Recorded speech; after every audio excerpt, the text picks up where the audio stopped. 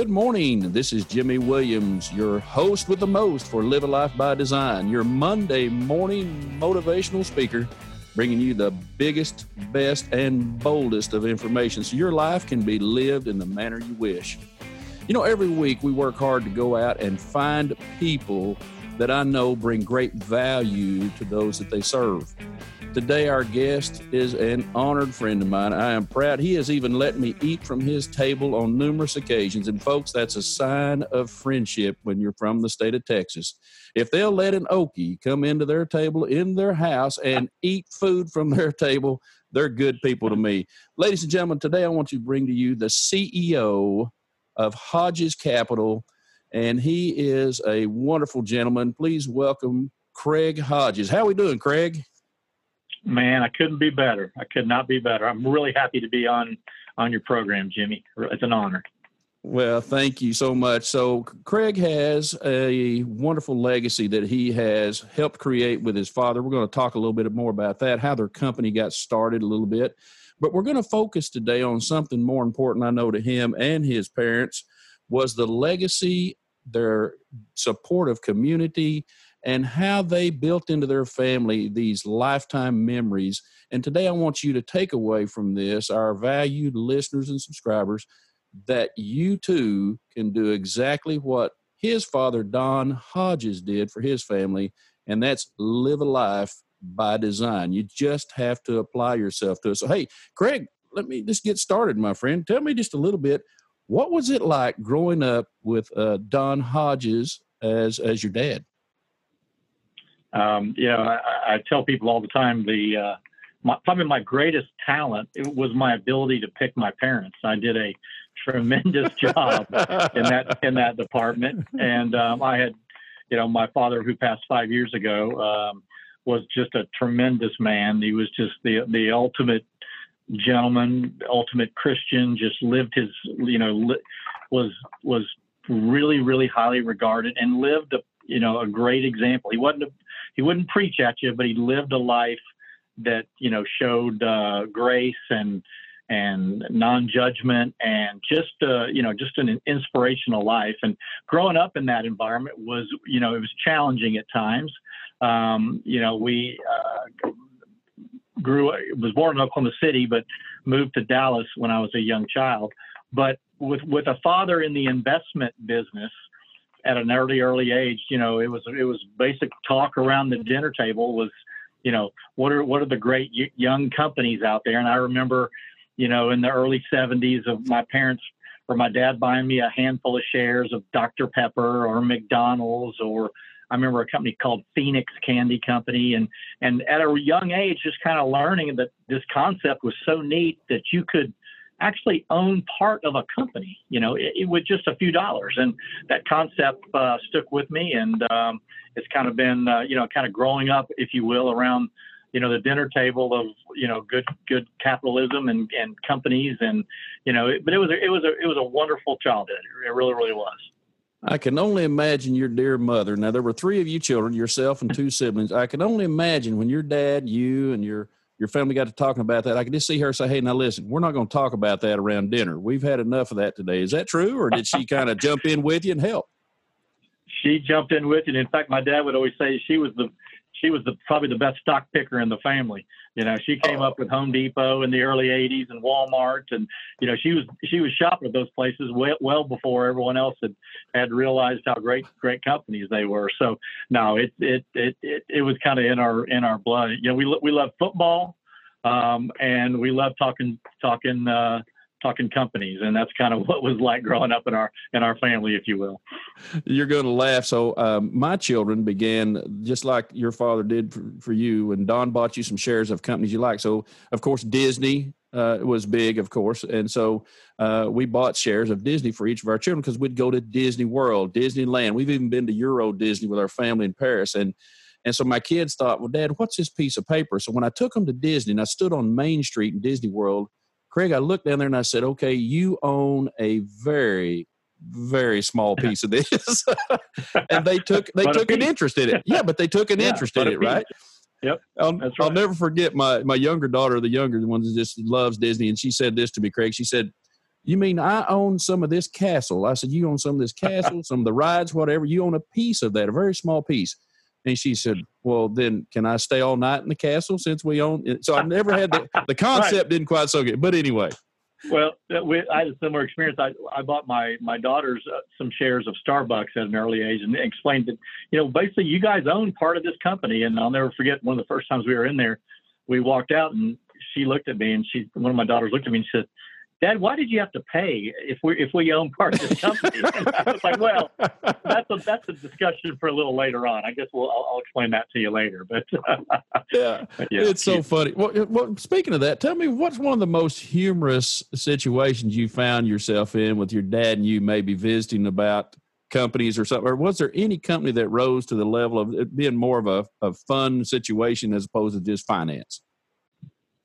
There was a couple. One that I was actually in college when he came across this company, and it was and his interest was he had traveled to London, England, and had visited the Jaguar plant, and just became enamored of these handmade cars and how there were so few cars made, and they of course made them by hand, and seats and all that kind of stuff. And he came back and he was just so enamored that he actually bought one of the cars. And then he figured out that he couldn't buy the stock in the United States. It wasn't listed here. So he would have to call a London broker and he bought, and for all of his clients, he ended up buying Jaguar shares. And about 5 or 6 years later, it was bought out by Ford Motor. But it was a real home run. But, my dad would go to the ends of the earth to find a different, idea that no one else was looking at. So we used to always get a kick out of that. One of the funny stories was right after, and he loved his Jaguar. He only had one, but he loved his Jaguar car. And the day that Ford bought Jaguar, he was driving down the road and a guy in a Taurus pulled up next to him and gave him the thumbs up. Like, hey, here we are, me and you, buddy. So yeah, we always kind of laughed about Ford buying Jaguar, but no, good fun memories. That is funny. So that's kind of like me pulling up against a Tesla S Series, which a good friend of mine has, and I believe you'd know who he is if I told you. And pulled up with my golf cart and going, "Hey, all right, well that's we're the same team, right? Same team. Well, hey, I've got to ask you, and then I want to move forward. But your dad is such a legacy. He had written a great book that you were so kind to give me a copy. And it's called Horse Sense. And coming from a Texan, that is a really, that to me is a lifestyle and knowledge base, Horse Sense. And I read these great quotes that your dad had quoted, thousands of these quotes from some of the greatest people on the planet. And I've used some of them in this podcast, by the way. And so at the end of the day, my question to you is what's the best piece of horse sense that your dad ever told you as either a little boy or as a man? Boy, that's a good, to narrow it down to one. But I'll digress a little bit to tell you how that book came about, because it is very interesting. And he was a very humble man, and he's not the kind of guy that would put his own quotes in there. But he was a quote collector, and every time we would walk through the house as a child, he'd say, "Stop here, I want you to listen to this quote." And he'd read us this quote. And that went on for years and years. And he would collect these thousands and thousands of quotes. Well, finally, in our teenage years, we just stopped listening, as teenagers do, and kind of tuned them out. So I think, therefore, he started collecting them and putting them in a file, to try to be used again at some day. And then when he celebrated his 50th year in the business, the kids all got those quotes and put them together and thought about binding them. And that created the idea to come to a book. So yes, it's a book about just the greatest quotes you've ever heard of all walks of life, everything from business to war, inspirational stuff, religion, everything. And it's a tremendous read. And the nice thing about it is you can sit down and read two pages and be inspired, or you can sit there for hours and read it. So yeah. But my dad's kind of big.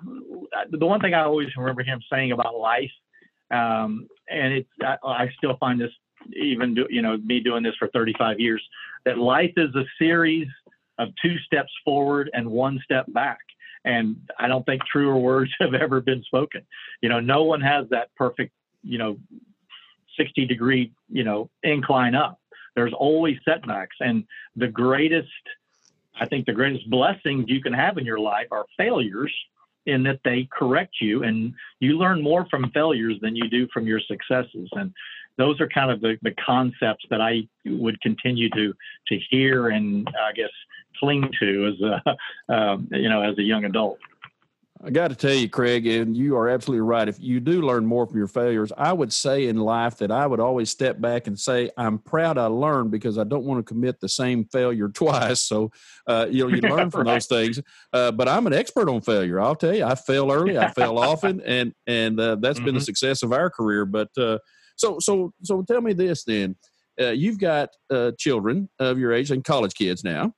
And so what if you could tell them one piece of advice that you could give them to lead them down a successful life path, maybe what would that advice be? Well, I think the first thing I would say and would be stay close to God. I think that would be the first thing, because it keeps you grounded and it keeps you, your feet on the ground. But as far as like lessons or like practices to adhere to, I think the number one thing they can do is learn to save money at a young age, and and start investing early. There's a quote out there that the greatest time to plant a tree is 20 years ago. Well, the second best time is today, and that is very, very true. You need to start, and my dad was a real practitioner of, if you will just do one simple thing, and that's everything that passes through your money, that passes through your arms in your lifetime, if you somehow can save 10%, it doesn't matter how much money you make in your life. If you're somehow able to hold on to 10% of the money that comes to you, you will be wealthy. And truer words have never been enough. It's a challenge to do that, and it takes discipline. But if that's the one lesson, if I could teach my kids, it'll make their life so much easier if they can practice that and pay themselves first and then do everything else after that. You and I have so much in common, friend. I'm sure that somehow down the road our minds may have been linked, because my two daughters, one thing I taught them is the importance of making good habits become true. So in other words, we start them on the habits of cleaning their rooms, doing whatever responsibilities they had in the home. Mm-hmm. Then we taught them the habit of saving. And so one of my daughters, the older of the two, is now in California. She's a lead investigative reporter, got her master's and all this stuff, graduated magna cum laude, really took after her mother, if you know what I'm saying. But right. She got involved in a large company. She works for a large TV company out there that has stations all over the U.S. And she got invited to participate in the 401k. Now, I'm going to tell you, my kids are not money people. They are very philanthropic. So they would give you, if you needed the money, we're going through Paris. I don't even know these street people. I felt sorry for them. But my younger daughters were running around giving euros to people on the street that we don't know. And I'm going, hey, you can't just walk up to people we don't know and hand them euros. And so she said, Dad, these people need it worse than we. And I said, well, that's great heart, but just be safe, right? Well, anyway, the older daughter, she's out there and she gets involved in her 401k, and she looks after about the first few months and goes, wow. And I go, this is cool. This is what Dad's been teaching you, and this is what Dad does for a living. Learn these habits early. I promise you couldn't pry it out of that 401k account with a drill now. She has really seen the light. So you're awesome. Absolutely right. Yeah. That is a great habit to start with. So you're a portfolio manager as well as CEO for Hodges Capital. So I got just a quick question. How do you balance all of the management of 24 people? You've got a company to run. You've got 5 different mutual fund strategies you have to be responsible for. How do you manage all this on a day-to-day basis? What's your secret? Well, another one of my hidden talents, other than choosing my parents wisely, was hiring smarter people than me. I understand. I've got people all around me that really do help me, and they all know that if it wasn't for them, I'd be in some serious trouble. But yeah, my dad was the type that did try to do it all on his own. And, it was a much simpler world than it is now. And I've learned the hard way that, boy, I really do need an expert in every part of the business. And I feel like I've gotten that. I'm a pretty good quarterback. I can kind of tell everybody where to go and how to get open, but everyone's got to do their job in order for the play to work. So that is, and then I think life balance is as important as anything. My dad actually, in all honesty, his life was a little out of balance. He worked all the time, and he told me in his later years he had wished that he had spent. Now he was a great family man, don't get me wrong, but I think he wished he had spent more time socially, picking up a hobby like golf or something. He never was a golfer. So he worked all the time and spent all the other time with his family. So I think having a better balance, I think, is something I'm attempting to do. And I think, that creates much happier, life where you can do the things you love much longer than you see a lot of people that really get burnt out, that work tremendously hard, but can only go 15 or so years and then they're kind of done. But, my dad was able somehow to do it for 55. So well, I got 20 more to go.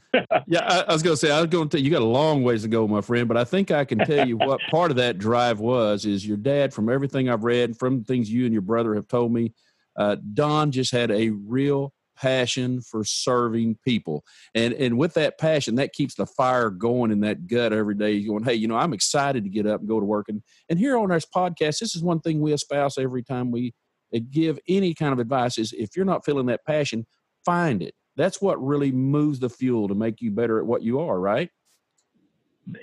Very much so. He got so much pleasure.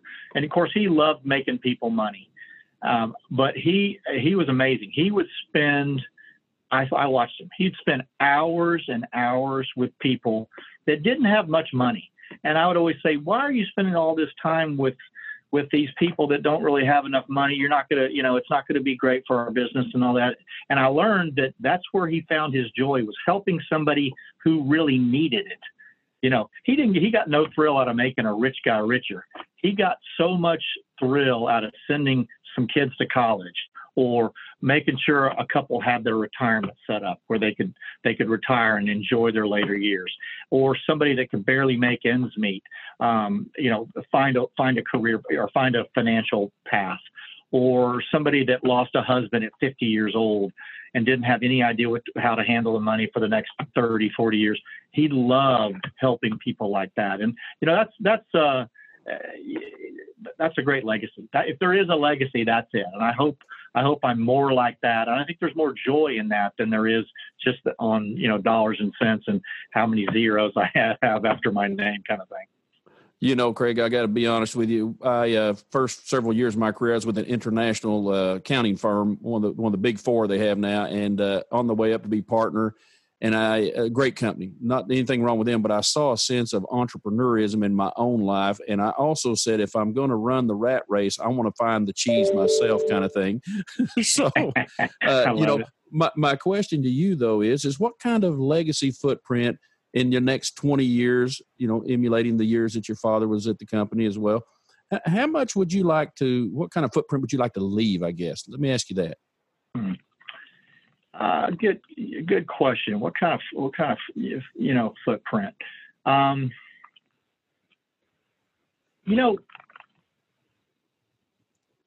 Almost exactly what he left us, which was, we started the company in '89 and it was, minuscule. We kind of backed into the mutual fund business, starting the Hodges Fund in 1992, just as a business that our clients were somewhat wanting mutual funds.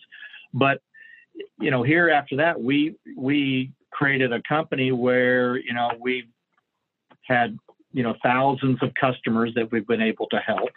And hearing all those stories of how we've helped them and how we've made their lives a little easier, those are great. That's a great legacy. And I'd love to leave that to the next generation. And then our employees, we've had a stable group of employees for the 30 plus years we've done that.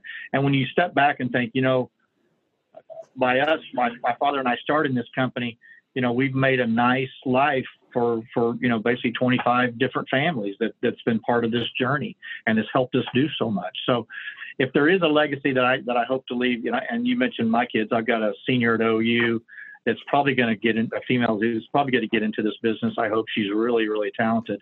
And then I've got a freshman at OU that he loves the stock picking business, of course, and has grown up around it. But I don't know if they'll end up in this business, but I do hope that if they do, that's the legacy that it's really helping people and serving people. And there's more joy in that than anything else.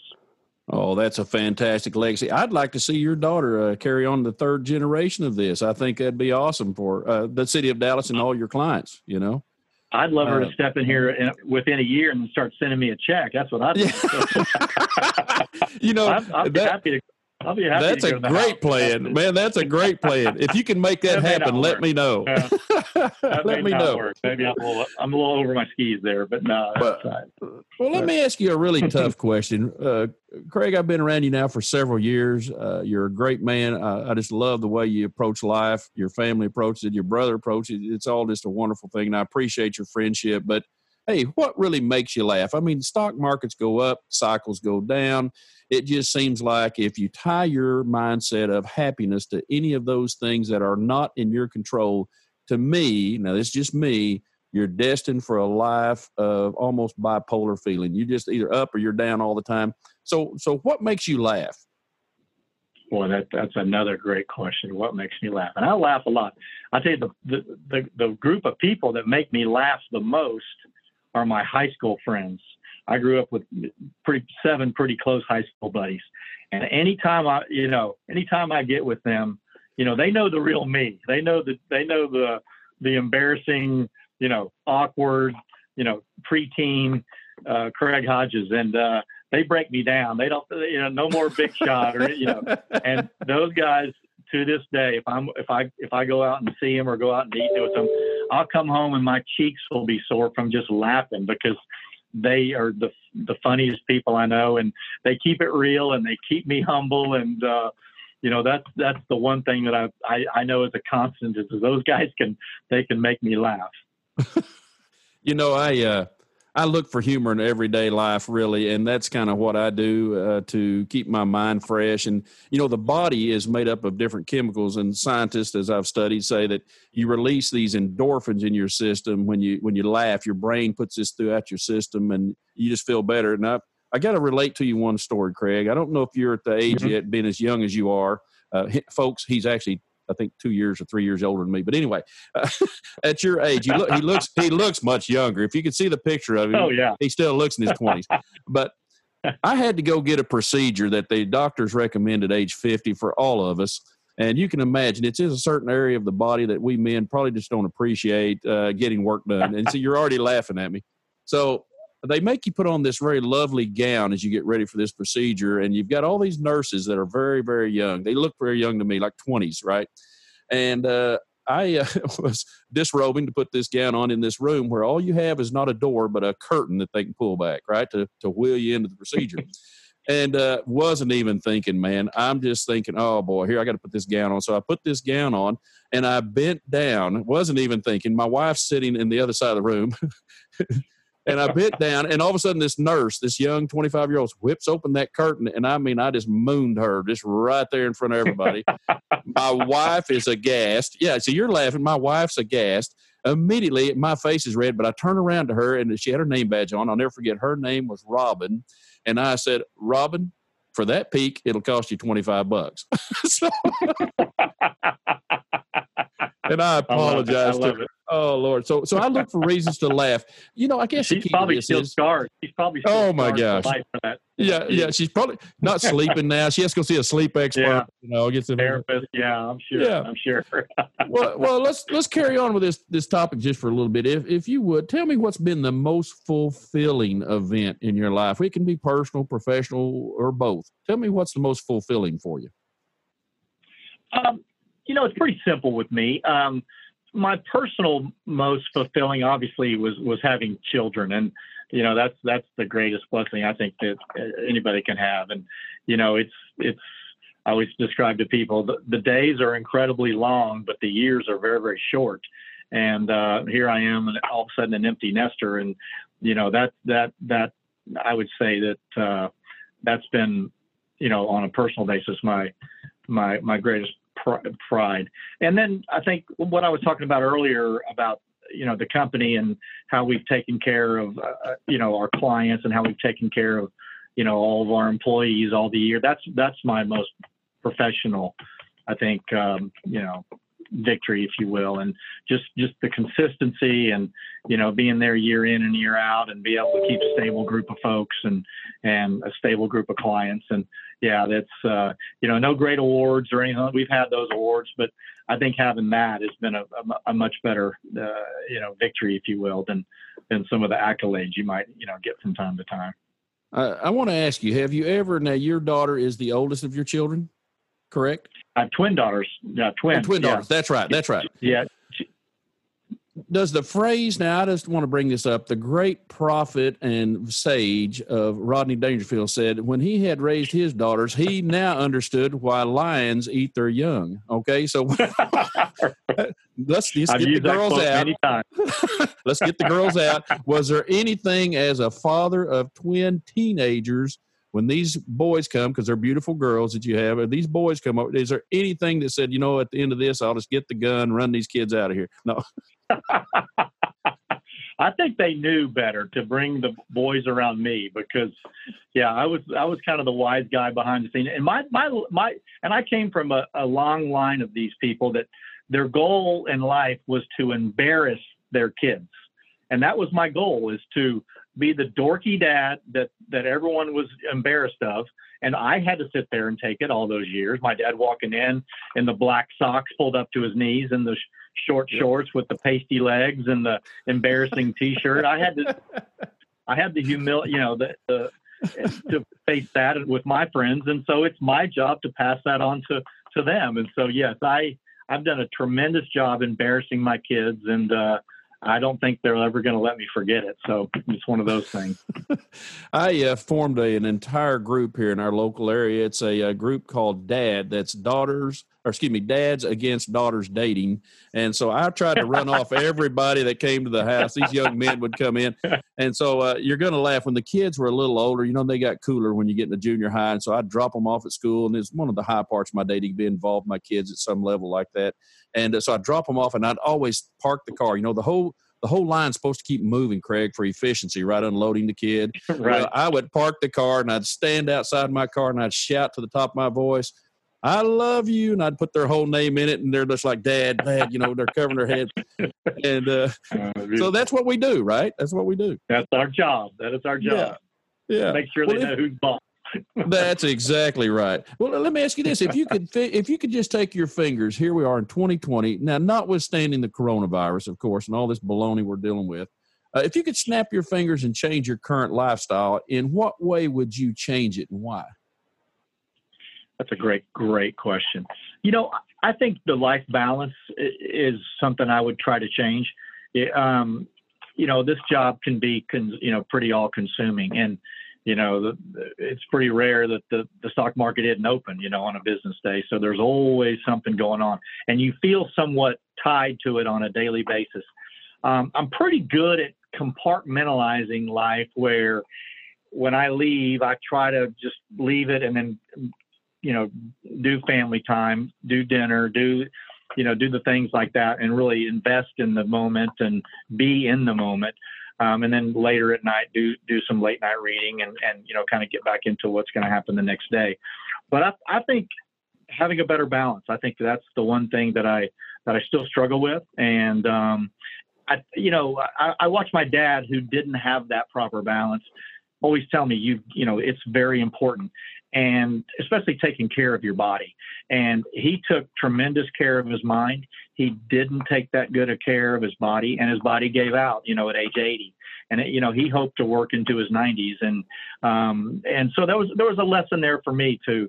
And he was always really encouraging of all of us, taking time for our family, taking time for vacation, taking time for social, taking time for spiritual items, and, taking time for yourself and taking care of your body. And so if there's something I could change a little bit, and I do an okay job, but I need to be better at taking care of my body, taking care of my spiritual life, taking care of my social life, and and making those a little bit more important and less about the business and family, if you will. Well, if I can relate to you for just a minute further, you and I, this is so uncanny, but my own daughters would tell me, because I would rush from the office to be at one of their events at school, or if they had a activity that was going on, I would try to rush there and get there. Even if the day was busy and I still had client meetings, I'd sometimes go back to the office after the client for client meetings afterwards.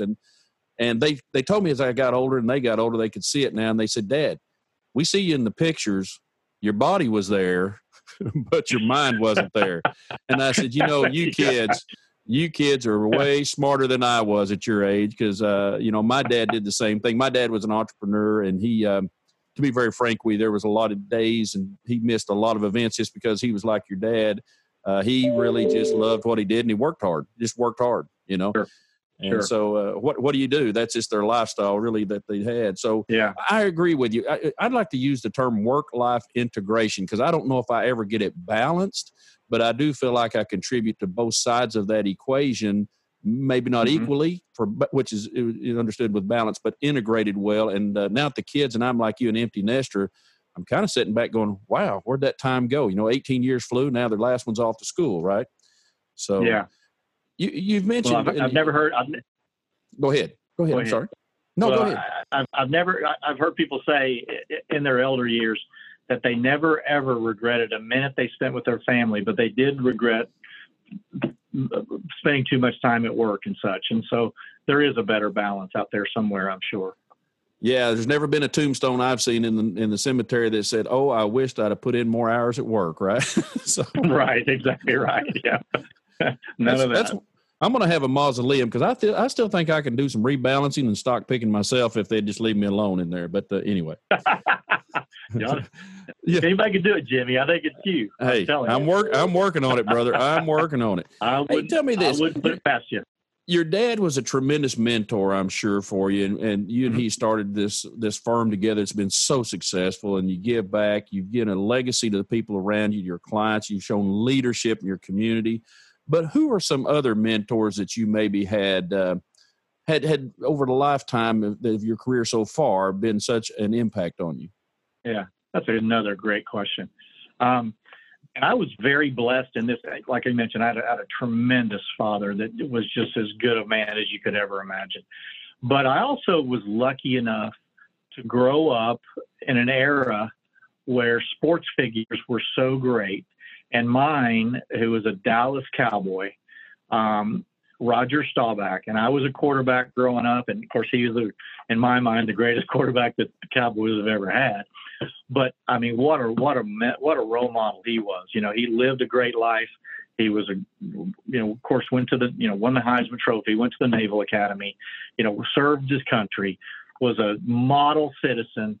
I mean, most people think that if he'd run for president, he probably could have been elected president, and just a tremendous man. And in my formative years, I mean, the biggest names in sports in my world were Tom Landry, another great, great man, and Roger Staubach. And boy, I wonder about today's kids. I mean, who are they looking up to that are like that? And I don't know that there may be some out there. I have trouble kind of figuring out who they are. But boy, how blessed am I to have those kind of guys be your role models. And boy, what a blessing.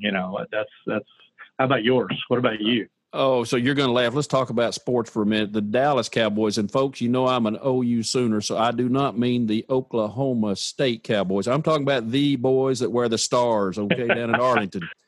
The Dallas Cowboys. So, yes, I grew up every Sunday with my family gathered around. Don't laugh. Back then, this giant Zenith color TV with built-in stereo. This thing looked like it took 8 people to put it in the house, okay? But we'd gather around that. We'd watch the Cowboys just, and this is a technical term, whoop.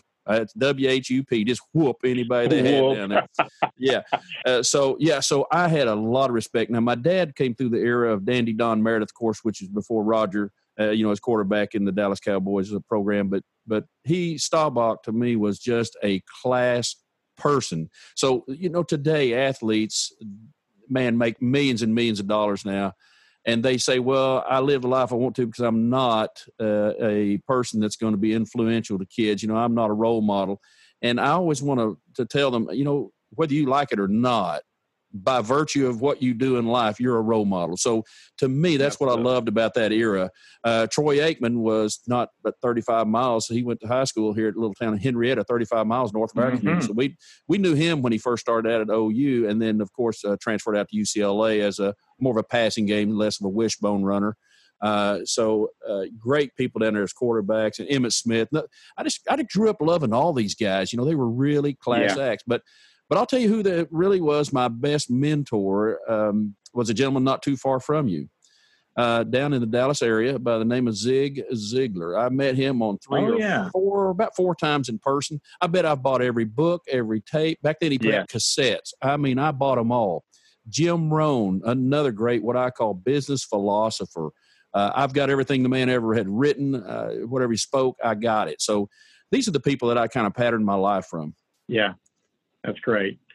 Yeah. Zig Ziglar's son, Tom, I went to high school with him, sure enough. So I've heard about Zig Ziglar for years. He was tremendous. I've got to tell you, as a man that grew up from Yazoo, Mississippi, and he always had this phrase. He said, now I know what you're thinking. A lot of people think and brag that they're from Yazoo, Mississippi, but I really am. You know, his voice, that dialect. I love it. I do too. That's just fantastic stuff. So, Craig, I don't want to take too much of your time today, but let's talk about a few other things. What's the next phase of your life and career look like? I mean, hey, man, you've got 35 years in. You're a young man. What's it look like? You know, it looks a lot like it is now, but just trying to grow the group. I'd like to you know, I've got a 9-person investment team there, and you know, 4 or 5 of us have had a lot of years together, and I think just deepening the bench and you know, right now in the investment world, active management isn't the greatest, you know, part of the market, but I know that area will come back. And I think preparing people for when stock picking and that sort of thing, and finding undiscovered stocks comes back, I want our group to be on the forefront of that and really have, you know, a lot of names that can really, really help our portfolios and such. So that's kind of what the next phase. You know, I'd like to, like I mentioned earlier, create more balance where I'm not doing quite as much, and some of the more talented, smarter people that are coming up do quite a bit more. So I'm actually looking forward to the next, 15, 20 years here. And I think it'll be a lot of fun. So you're going to laugh. I have an understanding of life to such degree that clients ask me, they go, Jimmy, when are you going to retire? When are you going to retire? I said, well, I could if I wanted to tomorrow. I said, but I'll never retire. To me, retirement's almost too close to the funeral home. I said, what I'm going to do is work until I can't competently do this anymore. You know, so until someone else tells me, hey, you're not getting it done at the level and quality that you espouse to do. And so I will tell you, I agree with you. I'm just wanting to get better for the people that I serve, better for my family, which is at the top of the people I serve, and my friends. I just want to make sure that I'm always doing what I think's in their best interest to help the values I bring to that equation of friendship grow and be better. To me, that's just what life's about, man. That's very well said. I couldn't have said it better myself. That's very well said. So what advice, if you were sitting down today talking with a young man or woman that came into your office, sitting across the desk from you and said, Mr. Hodges, give me one piece of advice that you could give me if I wanted to start my own mutual fund company, open-end mutual fund company, or if I wanted to start my own investment advisory firm, what would you tell them? Great question. The first thing what comes to my mind is I would say be flexible, meaning things change, the market change. You know, the mutual fund business, 40 Act mutual fund, isn't the greatest area right now. Everyone loves ETFs. But that won't always be that way. So somebody in this business, I would say, be adaptable, evolve, you know, but the one thing that never changes is people will always need financial advice. And so if you can be as knowledgeable and as much of an expert in that field, you will always have, a job and always have a need. People will need you. And the business may change of how it looks and what products actually come out. But people need people they can trust, and that are competent. And if you can do those two things, you got it made. Oh, man, that is great advice. Where were you about 30 years ago when I needed to hear that, my friend? Hey, what did we say earlier? The best things that ever happened to us of all the mistakes we've made. We've learned from all those. So, oh, man, we've made I our believe share, you. man. We have made I our believe share. you. So. As I tell people, I've got the scars to show it. The problem is in the gray hair. It's not necessarily on the body. It's in the gray hair.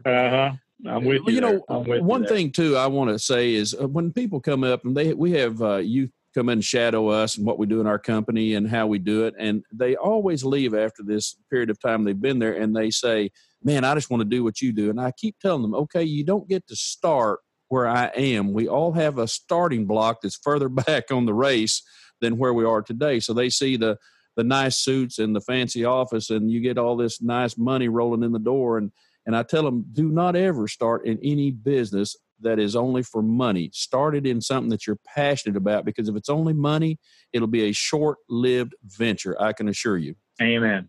Amen. Very true. So what I guess I'm going to ask is, could you email me your daughter at OU, her email address, so I can get a resume from her? I'll put her to work before Dad gets her. I'd sign her up right now. To work for you, I would sign her up. You do things right, my man. And let me tell you something. You've been a real joy to get to know. And I tell you what, whenever you reach out to me, it is an uplifting experience. You called me about, I think it was about 6 weeks ago, kind of in the middle of all this pandemic mess and the volatility. And you just called and said, "Hey, man, I just want you to know I appreciate what you do."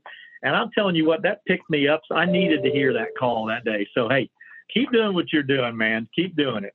Well, I always say this, don't want to get too religious on you, but I'm a seed sower, Craig. I like to sow seeds, and somebody's going to come along and water that someday, I'm hoping. But I appreciate you very much. So, hey, we're going to close this out now. I know you've got a lot going on. It's time for you to get your day going. So let me ask you this one last question for our listeners. If you could give our listeners, thousands and thousands of people across 27 countries on this planet, one piece of advice about influence, leadership, or legacy, what profound, impactful statements would you tell them? Ooh, profound is you're looking for the wrong guy if you want profound. But, with leadership, the one thing I'll say about leadership, and I've seen people try to be leaders, and leaders work by their actions and not their words. If you're the leader, you need to be the first guy there. You need to be the last guy to leave. You need to be the guy that's working the hardest. And you can preach and talk and tell everybody this is what you need to do. But unless you're willing to do that yourself, unless you're willing to lay it out there, people aren't going to follow you. And, that's luckily I had a guy that was that guy. He was the hardest working guy of all of us. And everyone followed him because of that. And I hope to emulate that at some point. I don't think I'm there yet, but I'm a work in progress, as they say. That is great advice. Craig, I want to thank you so much for taking your valuable time. I know you've got a lot on your plate. This has been very helpful for me. I know it's going to be helpful for all of our listeners out there. And I'd like to do one other thing, if I could, Craig, in honor and memory of your wonderful father, this book he's written called Horse Sense. I'm going to actually give away a copy of his book to the first person that emails us at info@livealifeby.design and mentions the word Hodges Capital. And if they will send that to me, the first email we get, based by the time and date stamp on the email, will receive this wonderful book, of which I've got to tell you, I've dog-eared the pages, Craig. I've highlighted things. It's not really a book I sat down and read as much as I use as a reference manual. I get a good taste of what your dad was really all about by listening and listening to you and your brother, but also reading these pages. It is phenomenal. So thank you so much for being here with us today. It was a lot of fun, Jimmy. Always a pleasure, my friend. Thank you. And listen, we'll do this again. Until then, though, you take care of yourself and enjoy your week. Thank you, brother. Appreciate you. What a great time to visit with my friend Craig Hodges. He is carrying on a legacy of service. You notice our conversation didn't talk a whole lot about making millions of dollars and buying giant houses all over the world. It had to do with something more foundational, more important, and that is helping you live a life by Design, one that gives you lasting happiness and not just the frivolity of what it is to own assets. You know, one of the greatest things he talked about was his fulfillment in his children, those 3 children, twin daughters and a son, and they give him such joy. You know, we believe here at Live a Life by Design that you are meant for a purpose on this planet. If you are having a difficult time finding your way throughout the world, I strongly encourage you to go to our website at livealifeby.design and look at those resources, look at those blog posts, listen to more episodes of these podcasts every week, and this will implant in your mind, hopefully, the joy, the hope you need to live a life boldly on your own terms. Thank you so much for joining us this week. It is truly an honor to have such a wonderful group of people commenting every week. Go on iTunes, leave us a rating for the podcast and a review. It is one thing for us to get those to know that we are giving you the highest quality of information and hope that we can. And I certainly appreciate it from our entire team here at Live a Life by Design. With that said, I want you to know this week the challenge is going to be this. The challenge is going to be to help reach out, find your legacy that you can leave for those around you. Or if you're younger, find someone that has a tremendous impact in your life and learn more about what makes them unique for you. And do this. Never forget that you are important. You are vital to the success of all of those around you because you play a role, whether it's a friend, a father, a brother, an uncle, whatever it is. Life on this planet is far better because you're in it. Now, go out and live a life by design. You can get a complete transcript of today's show online at livealifeby.design. If you like the show, please tell your friends and family about it. Also, we would be very appreciative if you would leave a review of the show wherever you listen to podcasts. This has been a Life Master Key production. The program is copyrighted by Jimmy J. Williams and Company, all rights reserved. Our recording engineer is Happy Design Company. Our production assistant is Amy Cotton. Our intern is Brindley.